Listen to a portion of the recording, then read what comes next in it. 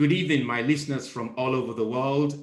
It's your favorite dictator here. I have to say to you, I am very, very pleased that I am now the funniest dictator in the world since Donald Trump is no longer president of the United States. I have to say I have no anything in common with President Biden. I have nothing in common with him whatsoever. I am very, very angry that he has not invited me to his inauguration. I think that is a little bit of racism on African countries. No African leader has been invited to the inauguration, and I was reluctant to go to Donald Trump's farewell ceremony. So I don't know, some of you I'm sure are still glued, but you know what really pisses me off about this American inauguration is that we have the president of Uganda who has also been elected. And no one is talking about Uganda. No one is talking about the elections in Uganda, but everyone is going on about America, America, and America. And my plan, as you know, as president of the Republic, is to change that so that we have African countries dominating world politics. That is my lifetime ambition. Now, I don't want to prolong this any further. I have a guest, I call him a very important guest. His name is EJ. He will tell me how to pronounce his Filipino name because I can't pronounce it properly.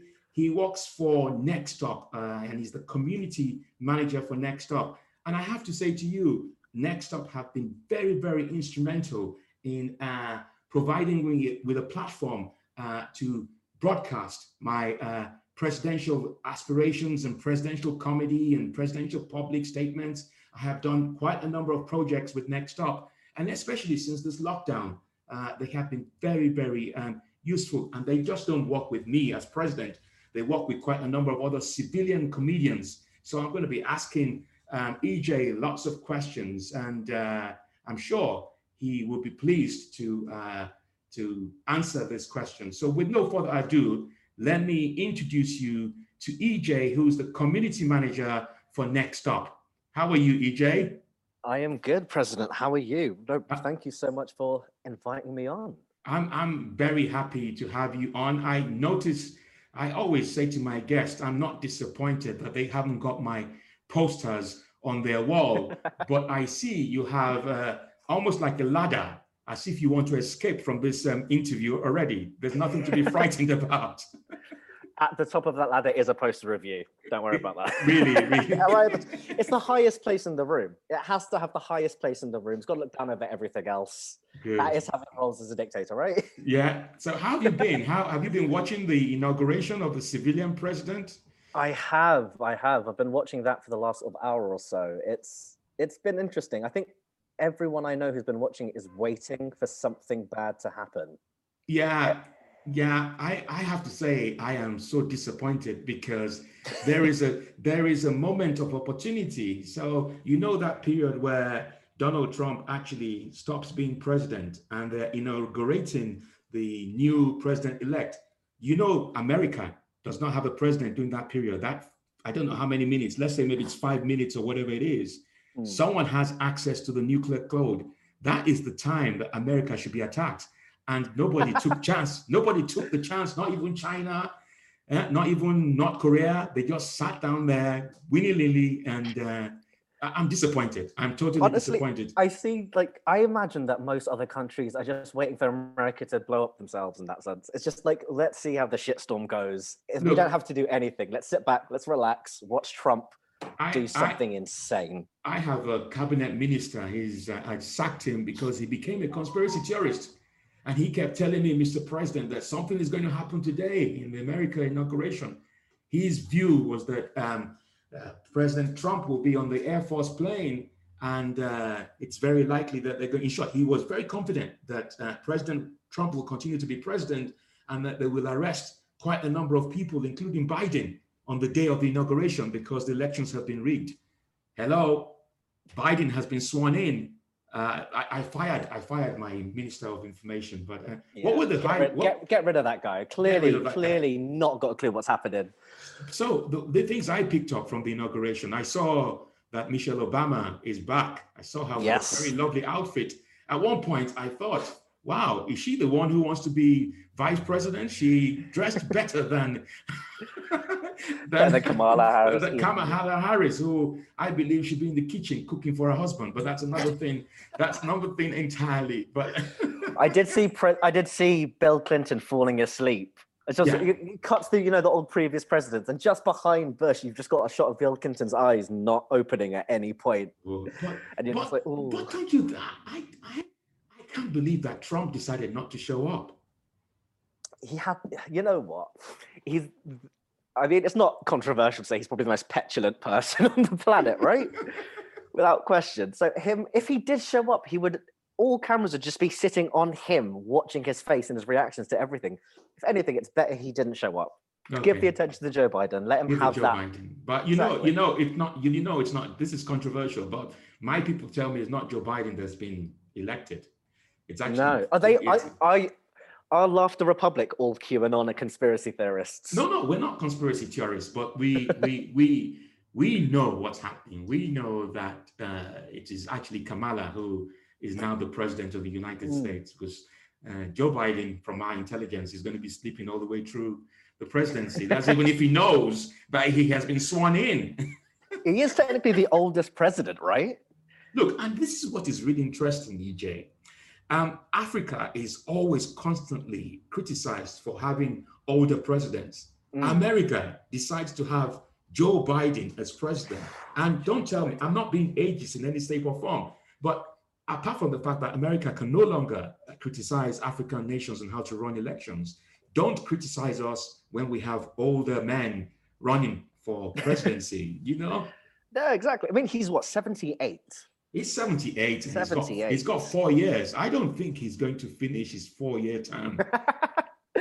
Well, maybe that's what Kamala Harris is waiting on. You never know. You never know. So I mean, I'm Filipino. I mean, we've got President Duterte right now. Yes, my good man, my good friend. Well, you had Marcos, didn't you? Friend. You had Marcos. Marcos. Let's talk about Marcos. So so what are you doing in the United Kingdom?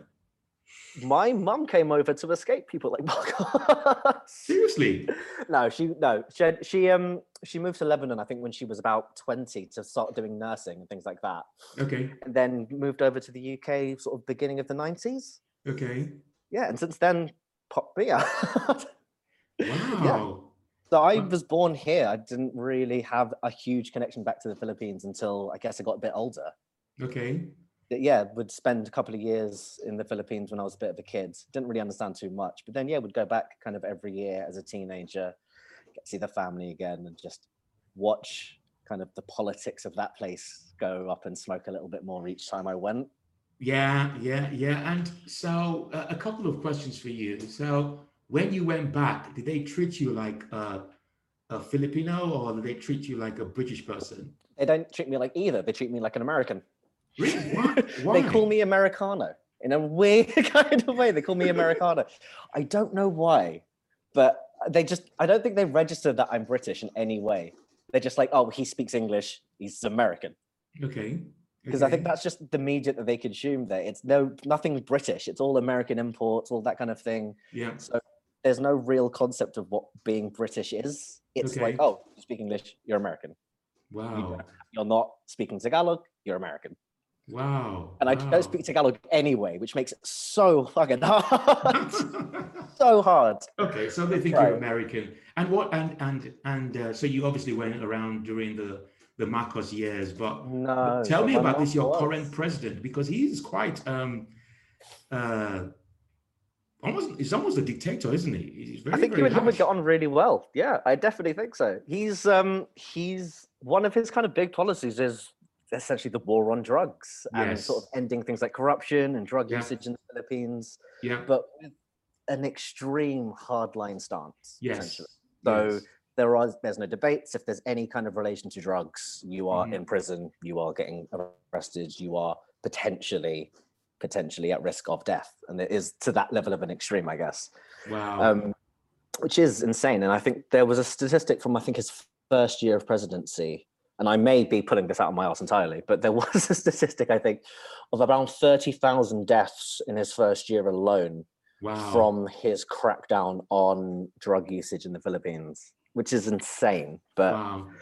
And so yeah, that must obviously, because in Britain they always talk about, oh, we want to sort out crime, we want to be yeah. tough in crime and the forces of crime and so on and so forth. So the crime rate must be very, very low as a result. Do you think that's actually helping?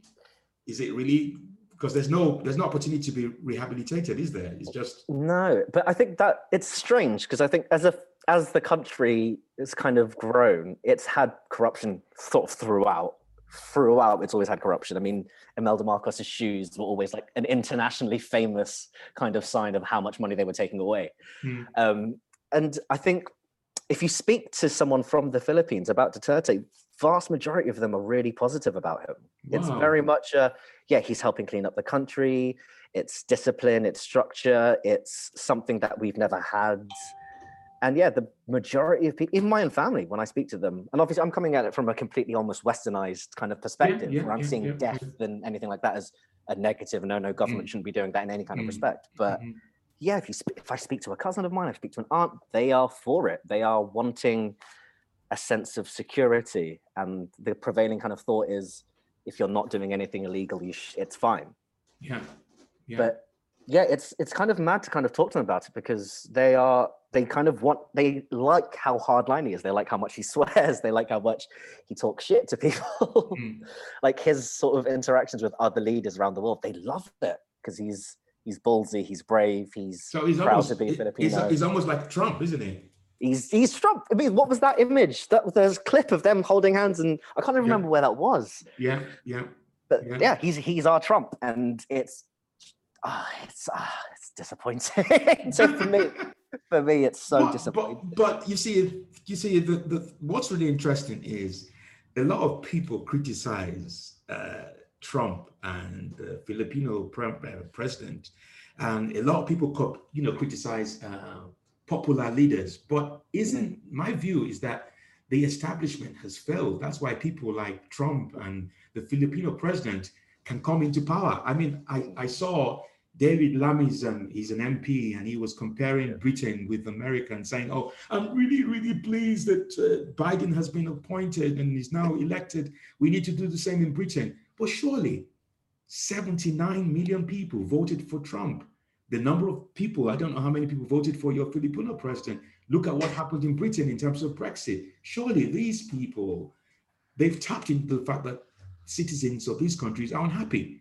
And it's a Yeah, no, failure. And it's a failure of the policies, isn't it? well, this is it. It's like it's 30, 40 years of corruption, Mm-hmm. mismanagement, Mm-hmm. 30, 40 years of in what I guess is international embarrassment, really, isn't it? Mm-hmm. And you just, especially especially if you go back to the Philippines, they just want structure, stability. They just want someone that they can go, this is what's going to happen, and we know that's what's going to happen, and it's all Mm-hmm. transparently open and out there. Even if it's extreme, they're happy. And And I suspect that your coronavirus in the Philippines, coronavirus is not necessarily an issue. There would have been a complete lockdown. from what I know, it's because I've not really heard too much about it over there. And I think It there's doesn't exist. no, but I think there's that element of a lot of people are coming forward to say, oh, I've got coronavirus, or I've got Mm-hmm, this, or mm-hmm, and I've got that. And I mm-hmm. think, yeah, especially in that kind of culture, it's not the done thing that if I've got a cough, I'm going to go to the doctors or anything like that. Wow. If I've got a cough, I'm going to stay at home, or I'm going to just wait till it passes, kind of thing. So there's no real estimate on how kind of widespread it is. Yeah, yeah. And Which is the research that we've done from the Obonjo Medical Institute is Mhm. that authoritarian regimes are much better at dealing with coronavirus compared to the democratic nations because they're so laid back. that from your experience, that's from your research, yeah. That is the research we've my people have provided me from the Obonjo Medical Institute. No, you know what? Then fine. Duterte's cool. I'll take that back. He's got it easy. He's got it sorted. No problem there. Yeah, but if you're telling me that, I trust it. no, you have to believe it. You have to believe. My people will not tell me. I see you have a cough. I hope you haven't got Ebola. No, I'm actually coming off a COVID bout myself. Are you serious? Yes, I am. So last week I was pretty much unable to breathe. It was I'm sorry not to hear great. that. Yeah, it wasn't the best kind of week, but no, a lot better now. Feeling a lot more sort of ready. I think I was glad to actually get back to doing some kind of work. Yeah. Because I think when I wasn't doing anything, I was just kind of lying in bed or kind of walking around. I just felt a little bit worse. Well, I'm sorry to hear that. My mom, if it helps, didn't have COVID, but had to take the vaccine. And I was so worried. At one point, I said to myself, I'm a dictator. I shouldn't show any emotions, because I couldn't sleep on Thursday night when she told me and said, oh, son, I'm taking the vaccine. And she actually behaves like a dictator. She said, it's not up for discussion. I just want to let you know, this is my decision. That's where you get it from. That is actually where you get it from, the president. It all makes sense now. Dictatorship is always hereditary. It always works like that. Yeah. So you're feeling better now, yeah? I'm feeling a little bit. I'm glad to hear your mom's gotten the vaccine, though. Yeah, she has. And, let's talk a little bit about COVID, because there's so many conspiracy theorists out there. People who are not wearing the masks, people who do not believe that COVID is happening. And I've had a few friends who, not many, but quite a few who had them, and I've had one or two who've died as a result of it. I don't believe in conspiracy theorists. I just think I always have this view that they should be the ones should be vaccinated first, or give them some of the. Give them some. You guys are going to be the guinea pigs for this. You're going to be guinea pigs so that we can prove to you that this is So my mom is fine. My mom is fine. Oh, no, I'm glad. Yeah. So, and I will encourage anyone who's listening, especially who has a health condition, take the vaccine. Wear your mask. Very, very important. It doesn't mean that you've lost your freedom as a result. And anyway, if you're in Laughter Republic, it's no choice. We're not going to get you to vote whether you want to wear your mask or not. You're wearing your mask. You've got it. It's strapped on. I'm assuming you're first in line when the vaccine gets to Laughter Republic as well, right? No, I would like my citizens to take it first. Oh. Yeah, they're the guinea pigs. I was going to say you're a lovely leader, and then you just kind of ruined it. No, so generous. I'm not going to behave like the British, where they were proving that the Queen and the Prince Philip had taken the vaccine. I'm not doing that. I'm not doing that. I want to live long. Because unless the only reason why I would take the vaccine is if we produced it. Take it first is if we produced it in Laughter Republic. At the moment, this is produced by Britain and America. And I do not trust the Viagra people, right? Yeah, they're not that I need Viagra, but they are the Viagra. They are the Viagra people. That's all I know Pfizer for, if I'm honest. Really, you need it? No question as to why. I don't need to go into that any further, but it is on my mind. It's just something I'm aware of. I think a lot of people are going to be disappointed because that's not what it's for. If anyone's getting anyone listening, if anyone's getting the vaccine and thinking it's Viagra, please just check the pack. Just double check. Upon Medical Institute has said that it will not help you if you have sexual problems. It will not help you in any shape or form. You need a better juice from Laughter Republic. So I know that you tell me about how you got into Nextup and what your views are about comedy and where we are at the moment. Sure, no, glad. So I kind of describe it to guys that Nextup and kind of anyone who asks this question that I'm basically a comedy nerd that got super lucky. Oh. So I've been a fan of comedy growing up for years and years and years, and I've watched so many specials and any panel show that was out there, and tried to go to as many live gigs and as many Edinburghs as I could physically afford as a teenager in my early 20s and that kind of thing. I was just a massive fan. I was just really, really psyched to go to any comedy gig, watch any comics live, and just feel that laughter in the room. There's something really just nice about all of that I absolutely loved going to and seeing. And yeah, when I actually, funny enough, heard about Nextup through Stuart Goldsmith's podcast, The Comedian's Comedian. Yeah, I think it was about 3 odd years ago. They'd done a short sponsorship with him, sort of partnership with him, and essentially, he plugged them on one of his episodes, and I just heard it, and I was like, oh. Because I'd actually been working I'd been working for a number of startups for a couple of years at that point, sort of doing customer engagement and kind of just managing sort of how people and users work and sort of comms and things like that, which is all boring as hell. But yeah, when I heard about Next Up, I kind of found, oh, there's a company that's doing or sort of working in stand-up comedy that I can actually do something with, as opposed to just being a fan where I'm like, oh, excited to be in the room. So yeah, it's going to sound quite sad, but I stalked Next Up for about 2 years. Wow. Basically just following them, anything that they did. I was just keeping an eye out for any job updates, any big announcements, anything like that. And so the moment there was a job offer for a community manager, for basically fitting into something that I could actually do in terms of my skill set, I jumped on it. I instantly, when I saw that, I just applied. I sent quite a sappy cover letter, I'm pretty sure. That was basically like how much I loved it and how much I'd been following them. And yeah, I met the founders, interviewed, got the job. I genuinely do think I'm a comedy fan that just got super lucky and happened to have been doing work that they could benefit from. So this is confirmation, my friend EJ, that you stalking works. You get what you want. Stalking works, absolutely. Stalking works. I am. And one of the things I like about Nextup as well is just I found out about Nextup through a friend called Njambi. Oh yes, love Njambi. The brand name, to be honest with you, it's so like Netflix. You know, it's like you really need to think about it. Oh, what is it? Is it Netflix or is it Nextup? It's a very clever brand name.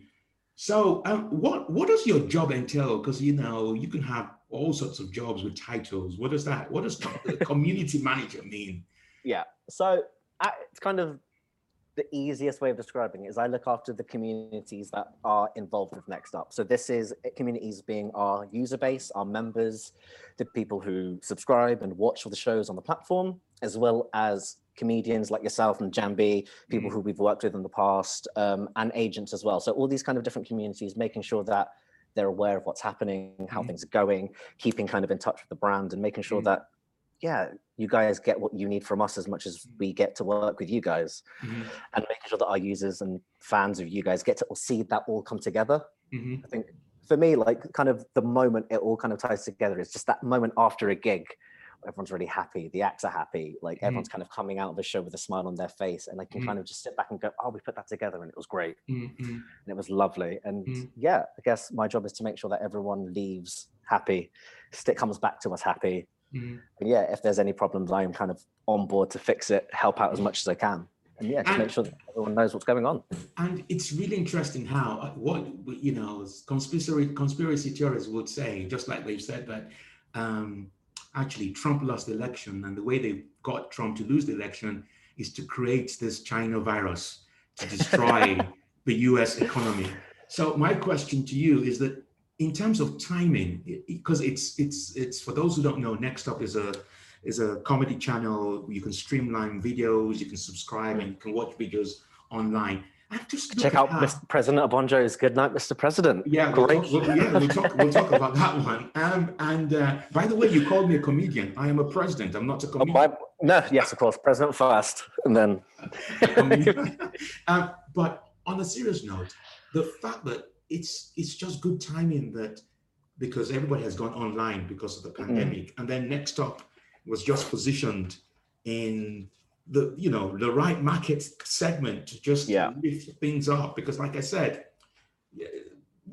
Nextup have saved my presidency actually.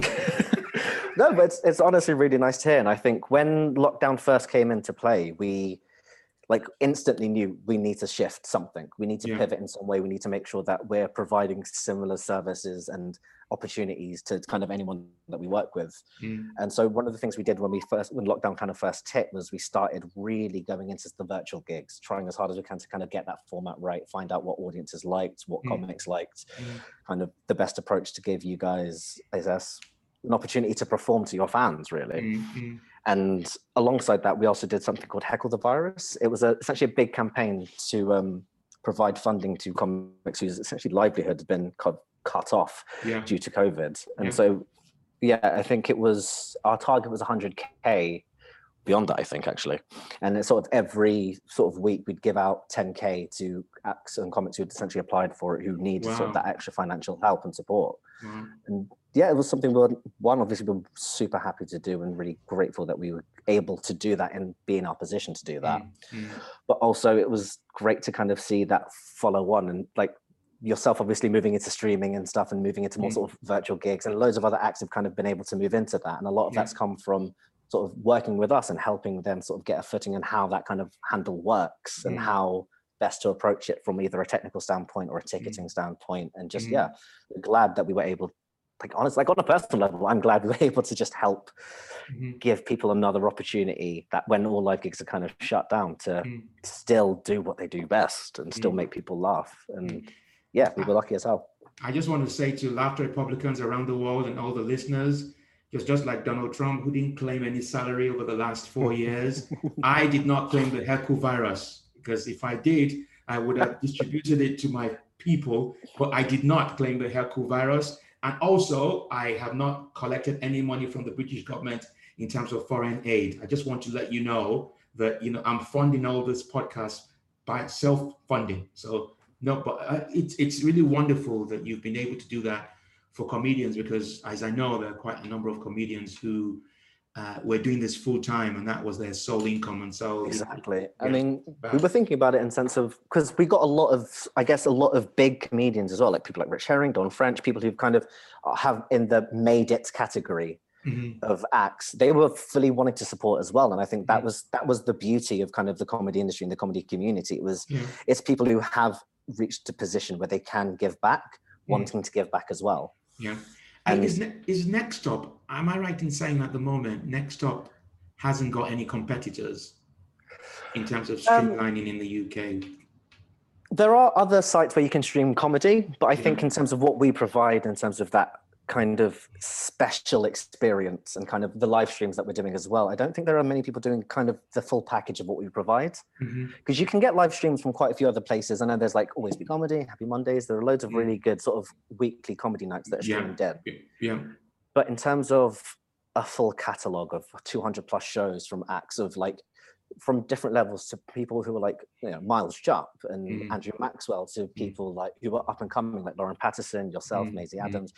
Like, I just don't think there's anyone else who kind of provides the same quality of content, the same sort of flexibility and service that we kind of do. So have you seen an increase in subscribers as a result of the lockdown? I think that was going to happen anyway, wasn't it? I think everyone moving to online and realizing that, I can still enjoy comedy, even if it's not live, I can still feel like it's live. And that was always a big thing for us. We wanted to make sure all the shows that we had felt like experiences. Okay. And so it worked really well, I think, in terms of gaining subscribers. Obviously a horrible situation, but I think we had an offering that made sense to people. And especially without live gigs, it just, you need to stream comedy, you come to us, and we're happy to be there for you. Okay, one question for you. There's going to be lots of questions, just the way my brain works. That transition from live gigs to actually performing to a virtual gig, it took me a while for me to master that technique. Was that the same for most comedians? And did you offer any support in terms of training or how people make that transition? Because I think, when you're a live act, making that transition to a virtual gig, is quite a challenge. Oh, definitely. And I think you can always tell someone who's kind of doing it for the first time or so versus someone who's kind of done it for, let's say, 3 to 6 months or something like that. There's a huge difference in, I guess, the approach to that show. It was definitely a sort of a learning curve for a lot of comics and us ourselves in terms of just making sure we were providing as much of an experience of comedy as we possibly could. I think we started out doing quite a lot of, I guess you'd kind of say almost experimental kind of streams on Twitch. It was kind of a great place for us to kind of test different formats, play with different ways of kind of streaming onto other channels, and making sure that, if we could find a format that worked and was able to get a lot of traction, we'd obviously move forward with that. And it took a lot of experimenting to find, I guess, a way for people to enjoy gigs and still feel like it was like a gig live. Yeah, exactly. Because I think one thing that we really noticed was just that audience noise, that audience interaction, being able to hear the response of a laughter, a response of a joke. Sorry. Like that made a huge difference. Like you can see something on YouTube, like there's some great streams on places like YouTube, like The Stand and things like that. And I know over Christmas, people like Jason Manford had huge ones. The biggest difference is that live noise from the audience and hearing the response, hearing the reaction, getting the laugh back. Like you can see it when someone's performing, their face lights up because they knew that joke landed. And honestly, that's something that we wanted to make sure. It's like that's the magic in a bottle, isn't it? That's the magic in a bottle moment. You know you've got them and you can kind of carry on going. Make them cry with laughter if you can, kind of thing. And that's the one thing we wanted to keep as much as we possibly could, that magic bottle moment of the laughter, the response, the engagement, all of that. And I think we're in a lovely position now where we've kind of nailed it to a good degree. Like all of our gigs are really well run, really smoothly run, technically always really smooth. We do tech sort of run throughs with all of the acts that we work with. So they're never coming into it completely cold, completely fresh. They always at least know how the setup's going to go. And if there's any kind of tweaking of a show that we think might need to happen because it's virtual, we always let them know about that and try and work with them to kind of refine it until it's something they're going to be proud of, but also will work for their audience in a virtual setting. Okay. So at the moment, it's a UK company, isn't it? UK based, but we do have acts from all over the world. We've got quite a lot of Australian acts as well at the moment. Okay, yeah, people like Judith Lucy, Celia Piccola, Tom Ballard, some really good names. Alice Fraser, some fantastic Aussie and New Zealand based comics on there, and some American ones as well that we're slowly gaining more and more of. What about the African market? Have you considered? Ooh, we've got a few, but we definitely need more. I think if there's any that you can recommend. If you've got any good names, honestly, send them my way.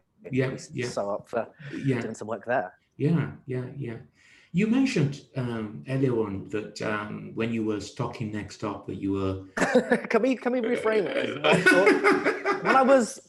When I was following, keeping an eye. Keeping. You weren't stalking, following. Okay. You weren't stalking. You were following. You had a keen interest. You go. You were just doing some research on your prospective employer. That's what you were doing. But you mentioned, you were a comedy nerd, and you mentioned that you watch live shows, and I am interested to know who are those. And you might not want to say this, but I will demand that you answer. You have no choice. Which comedians did you enjoy watching before you joined Nextup? Going to be this is so weirdly my first full show that I ever watched was a Marcus Brigstock show. Okay. I think it was a film recording of Planet Corduroy from years and years and years ago, so super old. But in terms of just acts that I'd see like live and around, it was going to be people like Mae Martin, Bando Man, people like that were just sort of on the circuit when I was kind of following and going to live gigs. Harry Held Nights at Moth Club and things like that. Like as much as I could find kind of in my area, I was definitely going to. So those are the acts that were sort of always kind of gigging near and around me at the time. And who's your favorite comedian? Oh, honestly, that's impossible for me to answer. I actually don't know. I honestly don't know if I have a favorite comedian because it's just, I have a real love for one-liner comics and one-liner puns and that kind of thing. Because I love the sort of perfectionist intricacies of just that wordplay and the moving of one word to another. So if I'm going to say favorite comic right now, I'm in the one-liner sort of mode. I've got to say someone like Mark Simmons at the moment, for me, is someone who I'm loving the work of. I think is absolutely great. It's just a really fun one-liner comic to watch and just really fun and clever in terms of putting like an hour show can still feel light-hearted, really fun, not laborious, especially when you consider something like gag after gag after gag. You'd expect it to be to plateau at some point in the enjoyment, but it just doesn't. And someone like Mark Simmons I find fantastic. Stuff I love, someone like Anna Mann, it's Colin Holt basically, just that sort of the character comedian. Exactly. Like there's something really amazing about watching a character comedian who is fully owning it and fully committed and bringing the audience into that character. Like that, when you watch it live, it's just an experience. I don't know how to. It's almost a bit like watching, I guess, a drag act, like an amazing drag act. They bring you into this. They make you believe it's authentic, it's genuine, and it's entertaining beyond anything else. My listeners, I have to say this. I asked him a question in terms of who his favorite comedians are. And he mentioned Mark Simmons, and he mentioned a character comedian called Anna. What's the name again? And a man. Anna And a Man. man. Yeah. You can imagine how I feel. This is meant to be my podcast, and he's mentioning other comedians. And also, I would like to draw your attention to the fact that you called yourself a dictator first. And you know how it happens. If EJ is not seen after this podcast, you know why. You know extremely well. You're my favorite dictator, for sure. Sure. Yeah, it's always interesting to know.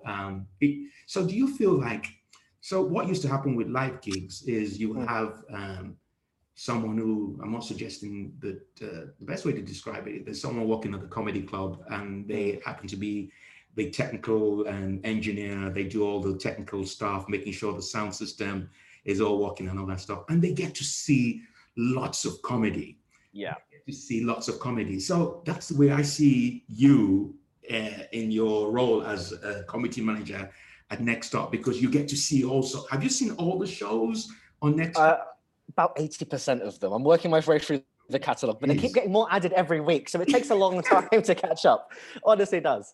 But yeah, no, you're absolutely right. Like I effectively have lucked out into just sort of the perfect kind of position for me, where I get to work with great comics like yourself and get to watch amazing shows. You see, he's trying to recover his position, but let's go on.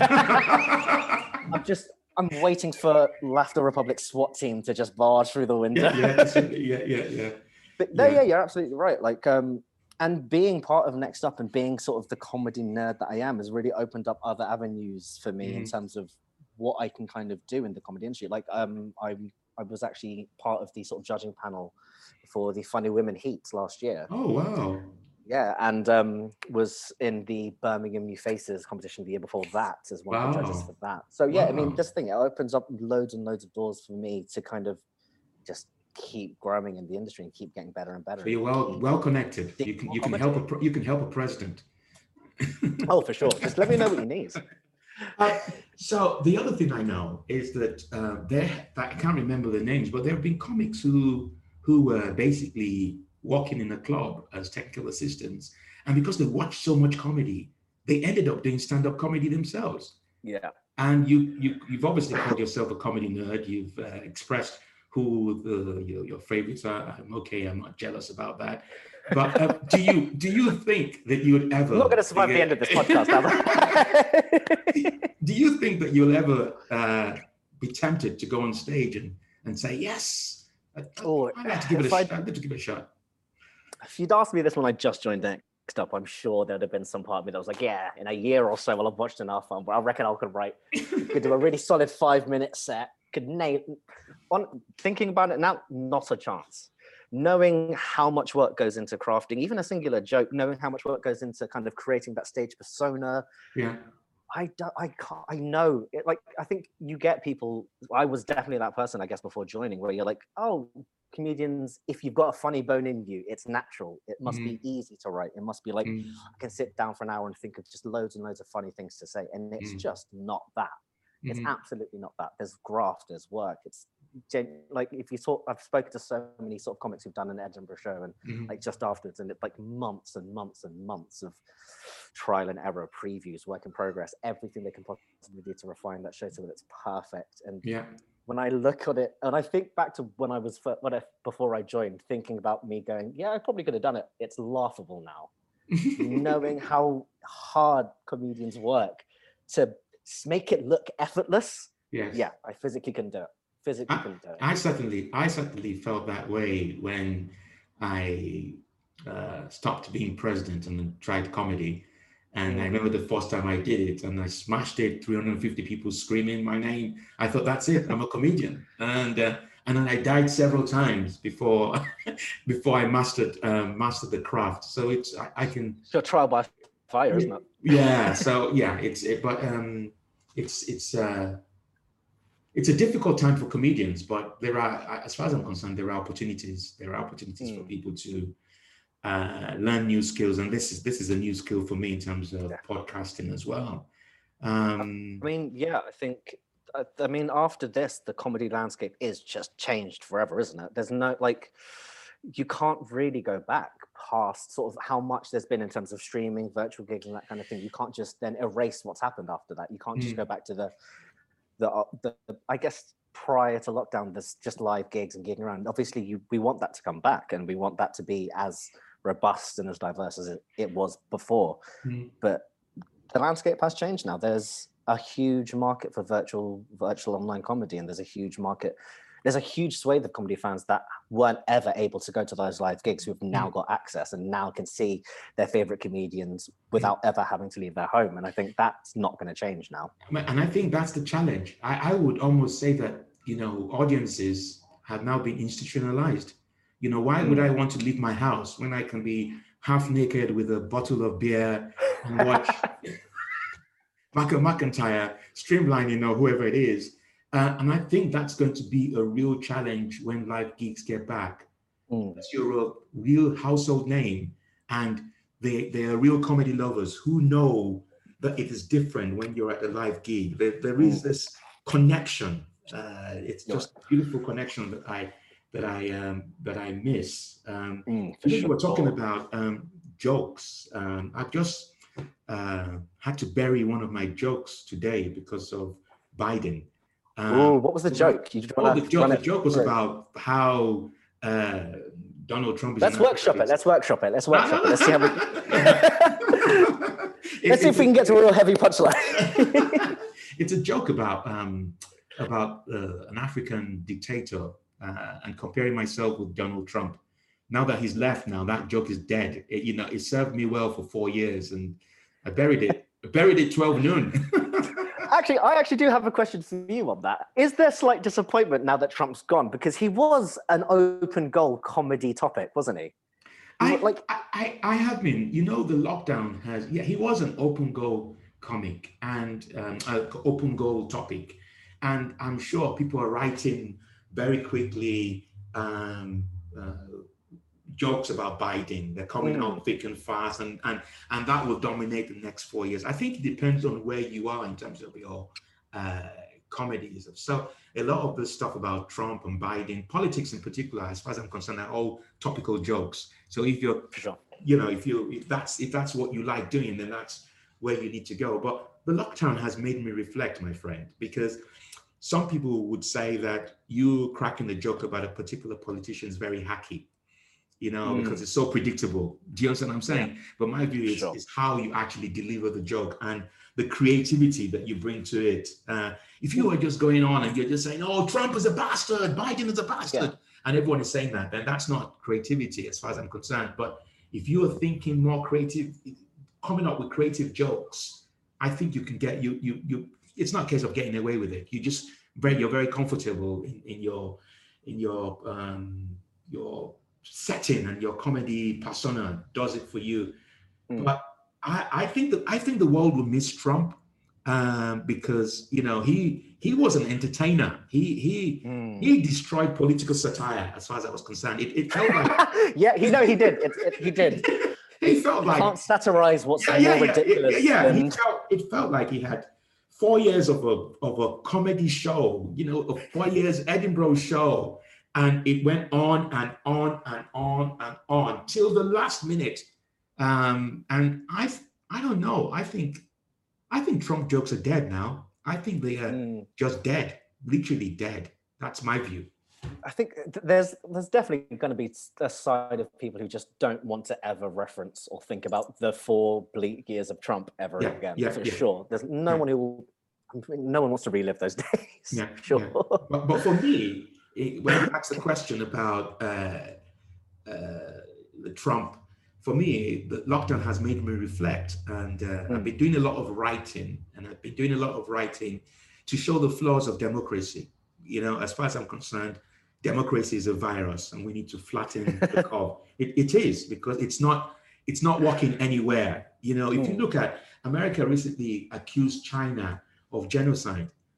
400,000 people have died of COVID in America. Is that not genocide? Yeah. I mean, if you didn't have those countries listed close to the number of deaths, you will actually think it's another country that has committed genocide. And that's for me, it's made me think about just why are people so unhappy with democracy? And we'll see what Biden does, because the first thing he's going to do, my friend, which is what politicians do, he's going to reverse the policies of Trump. He's going to sign an executive order. He's already talking about reverse Muslim ban, the nuclear arrangement with Iran. It's as if politics is so simple. Do the opposite of the previous government. Yeah. Undo all of it and hope what you've done is better. And hope what you've done is better. Genuinely, actually, you know what? So the title of this podcast is if you could change the world, what would you do differently? Yes. That is something that I was genuinely thinking about that question. And I was like, that's one thing I would happily get rid of if I could change the world. I would get rid of party politics entirely. In its entirety. I think party politics becomes, it's almost like university club vibes. There's something really kind of yeah. Do you know what? It's like we're part of this group and you're part of that group, and we hate this group for no one's speaking on policies that they genuinely believe in. It's all about what the group collective is thinking. And I honestly, I would happily get rid of party politics and just see individuals who have genuine care and concern and wanting to make a change. If those policies that they have in place as an individual resonate, that's when they become more and more sort of. I have to agree with you, my friend. And it's really, you know what is really interesting is I come up with all these ideas, and I'm the least democratic leader in the world. In the world. Sure. And one of the things I said about Britain, for example, is they always said that the coronavirus was the invisible enemy. We're fighting a war. And you see both parties attacking each other. Why don't you form a government together for this period of crisis and join hands together and collaborate? But, and it's rich for someone like me to say that, but I agree with you that wearing your military outfit, exactly. Yeah, I just had to mentally take a moment to realize this is what you're saying. Yeah, exactly. And people get and that because I am a benevolent dictator. I care for my people, and that's why I believe politics is not working in any shape or form. What you have is career politicians, people who just want to benefit themselves rather than benefit their people, and they will make false promises. I'm happy for America, but America is not my priority in any shape or form. No. But I don't see someone who, and I wasn't a supporter of Trump, but someone who was part of the establishment for 47 years, someone who was vice president for 8 years, I don't see what he's going to be able to do. What they've just done is change the chairs, changed it over. That's all they've done. Just a switch of color. Just a switch of color. Yeah, exactly. Yeah. From red to blue. Well, this is the thing. It's like there's that Chris Rock quote from I can't remember which special it is specifically, but there's some things that I'm conservative about. There's some things I'm liberal about, and there's no individual person is. I mean, as much as some politicians like to imagine that they are, there's no individual person that is fully conservative on all issues, or fully liberal, or I guess democratic on others. There's always going to be some kind of mismatch of ideas, and it's all based on your experiences. And I think let's do away with those weird camps that you have where I'm wearing red and you're wearing blue and therefore we hate each other. Just get rid of it. Put them in a field, let them fight it out, and once everyone's tired, we go home. Yeah, and that it creates division. Yeah, but it's fake division. This is the thing. It's purely fabricated division, purely based on like the history of that party. Yeah. There's no as an individual person, I'm sure a Republican and someone from the Democratic Party would absolutely get on an individual level. But because of the party politics, they now dislike each other. Like, if you hear about some Republicans' conspiracy theories about Democrats, it's insane. Like, they think they're lizards, they think they secretly run sex rings, and it's mental when you think about it. It actually comes from party politics. It comes from vilifying the other side of the opposition. Just get rid of all of it entirely. If someone's genuinely worth having as a leader on their own merit, they should be able to show that rather than I'm backed by this party. EJ, this has been fantastic. We started by talking about your Filipino heritage. You have confirmed about the fact that you're a comedy nerd. I am now fully aware that I'm not one of your favorite comedians. It's okay. I have to learn how to do one-liners. You absolutely are. I wouldn't be on this podcast if you weren't. Let's just say that. And we've heard things about Nextup. I wish you every success in your career. Thank you. Stop stalking prospective employers. I can't guarantee that. I'll be honest with you. For my listeners and viewers, because this will be on YouTube and audio, do you want to say a little bit more about Nextup in terms of what offers they've got for comedy lovers who want to watch comedians and a president on Nextup? Yes, of course. So yeah, we are a comedy subscription service. You can get us from as little as £5 a month.